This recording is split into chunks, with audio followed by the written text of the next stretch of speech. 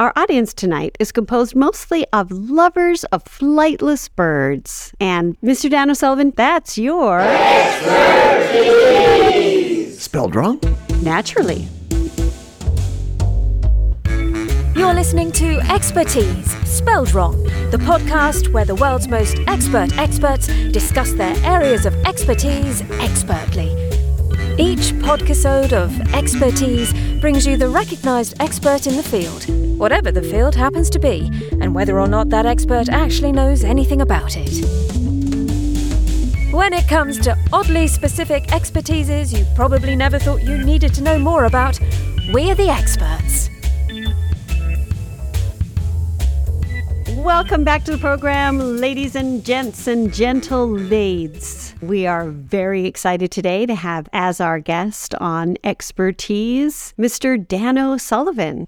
I thought we could probe your area. What? Your area rug. Would you mind? Roll out the area rug. We'll have an area rug of fun. Oh my gosh, ladies and gentlemen, you have been asking for this expert for quite some time in our mailbag, and I am so happy that I was able to mailbag him for the show. Dan O'Sullivan, your love of flightless birds is my love renowned. of flightless birds. If emu Susie like emu Susie. Awk! Awk! Oh, what a bird. Flightless birds is my life, Claire. Flightless birds and, of course, musicals from the 1920s and 30s. They go together like birds of a... flock group. The birds of a flock group. Your love of flightless birds started at a very young age. Yes. With an experience that a lot of us would consider traumatic. Claire, before my first experience with the flightless birds, I was in a zone of comfort, a zone of peaceful, familial bliss, where flightless birds simply didn't enter into our everyday world. We were surrounded by sparrows, by wrens, even by crows, and I stepped right out of my comfort zone into an unfamiliar situation. You went and you did spend some time on an ostrich farm. That's studying. It, Claire. Really, really admirable. And you were 11 at this time? I was 11 going on 12, which okay. For the Albuquerque tradition, that's when a boy becomes a man. I stepped over the New Mexico-Arizona line. I became an Arizonian. Oh. I became a man. Oh. And I became someone exposed to flightless birds for the first time. So was it being exposed that had you become a man? Yes, I was hoping you wouldn't bring up this particular point, but the farmers at the ostrich farm were a little less conservative than the folks I'd grown up around, and there was a lot of exposing, both the accidental, in quotation marks. Well, we'll just leave it at that. But no, let us leave it at that. Let's just get the coveralls covering all once again. Get back on that farm.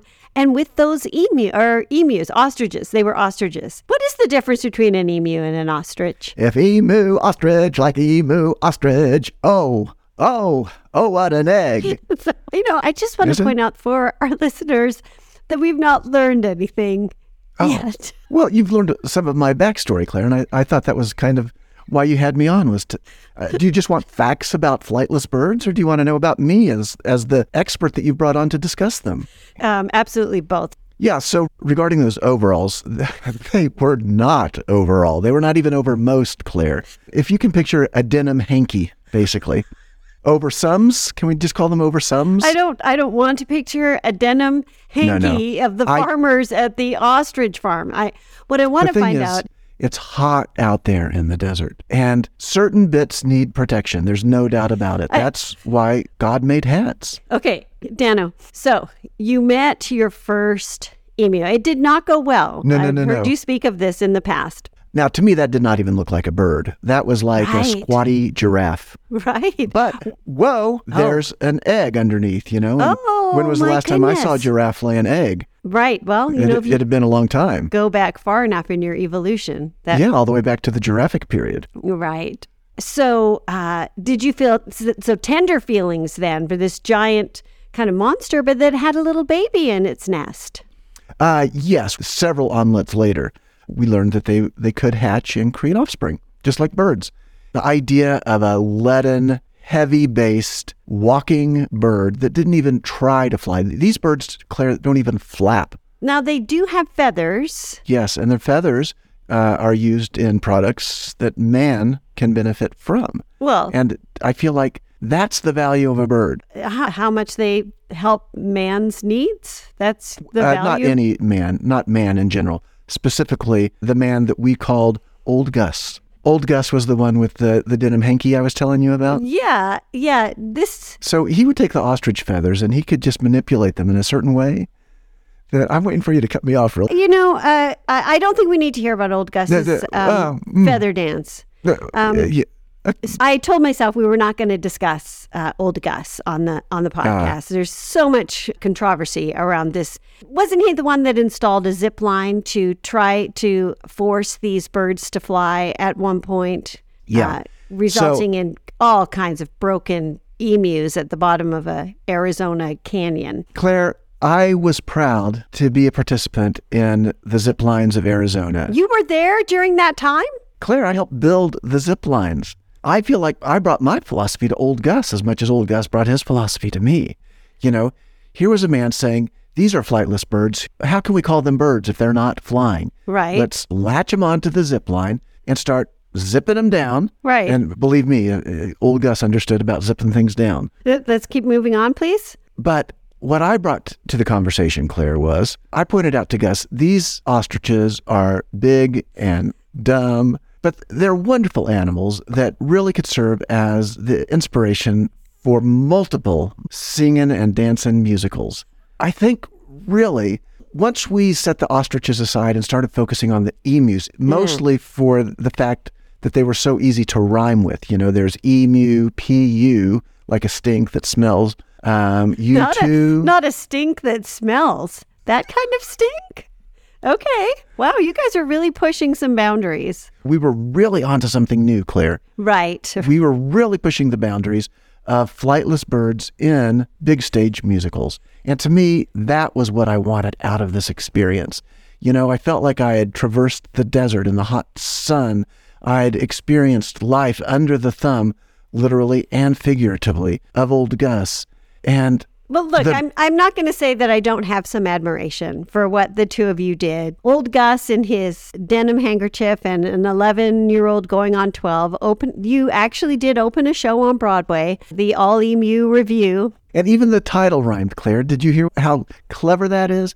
Gus was not writing that stuff before I got there. That's what I brought to the creative partnership. That's all fine, but the show itself killed dozens on the first night.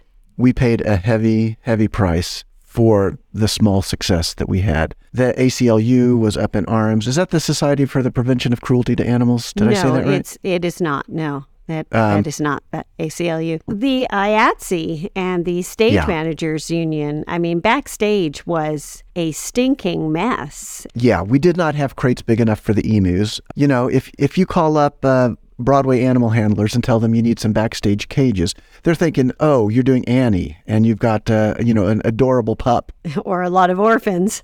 But it wasn't just the wildness of literally wild birds backstage. I mean, talk about emu pu. Yeah, that was the audience experience. The noxious fumes. This is where Old Gus's zip lines really came into play, and they were both the hit of the show and the very thing that brought the show down, because we had those emus ziplining out over the audience, Claire.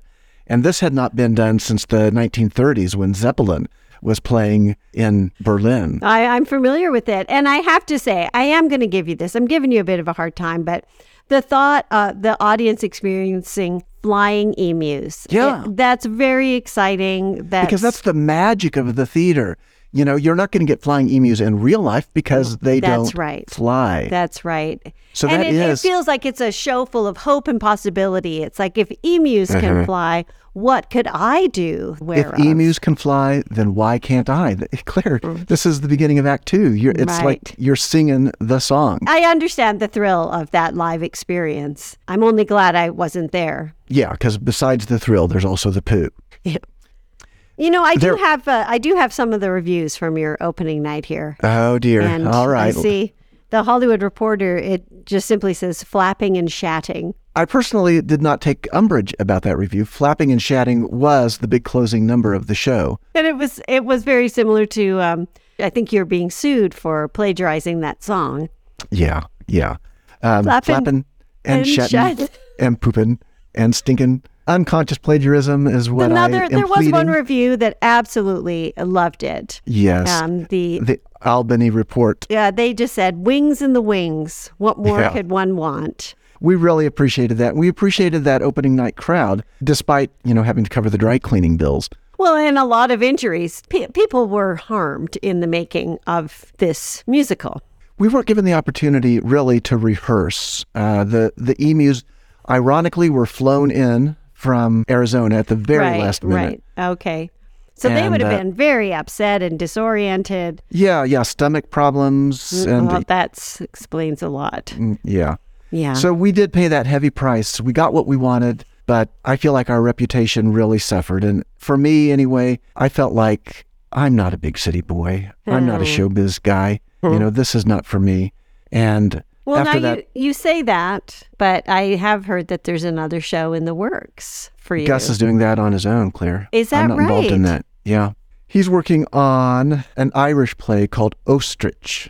He's taking the works of Henrik Ibsen and putting an apostrophe in after the O each time the word ostrich is used. Well, I wish him well. I'm honestly quite relieved for you that you can just get back to your plain old, the love you found as a child for these flightless birds, I think that I had to go through that process to learn that about myself, that I am a flightless human. I belong with the flightless birds. Right. While I was in New York, trying to live the life of a Broadway gallant. Yes, yeah. Both my parents, unfortunately, were pecked to death in my absence. Oh, yes. Your father was Gregory Peck. Yeah, not the actor, but Gregory Pecked, past tense. You changed his name after he died? Yeah, it really only seemed appropriate. Well, it's been a very interesting turn of events for you. What, are you 14, 15 now? I'm 17, Claire. 17. I've been back on the farm for a year and a half. Wait, which farm? Not my parents' farm, the old Pecked farm. Okay. I feel like overall I have changed. I love the flightless birds, but I've lost my need to be involved with the flightless birds. Okay. I'm growing apples now. Oh, wonderful. They are flightless apples, which seems to be what people expect. Right. It's been a very interesting ride for you. I'm just going to say, if you don't mind me wrapping up a little bit, but that I feel a little bit of sadness for your, I feel like you've accepted flightlessness. And for a young man whose wings have not been spread, except by Gus, that you might want to keep a little bit of that dream of soaring to great heights alive in you. I think that's wonderful advice. Thank you. Well, ladies and gentlemen, what an exploration it has been to go with little Danny Sullivan. Oh my God! Get him off me! Get him off me! From farm to farm. Ladies and gentlemen, just remember, when your birds can't fly, neither can your soul. I'm being pecked to that. I'm Claire. Sarah, this has been Expertease, your knowledge podcast.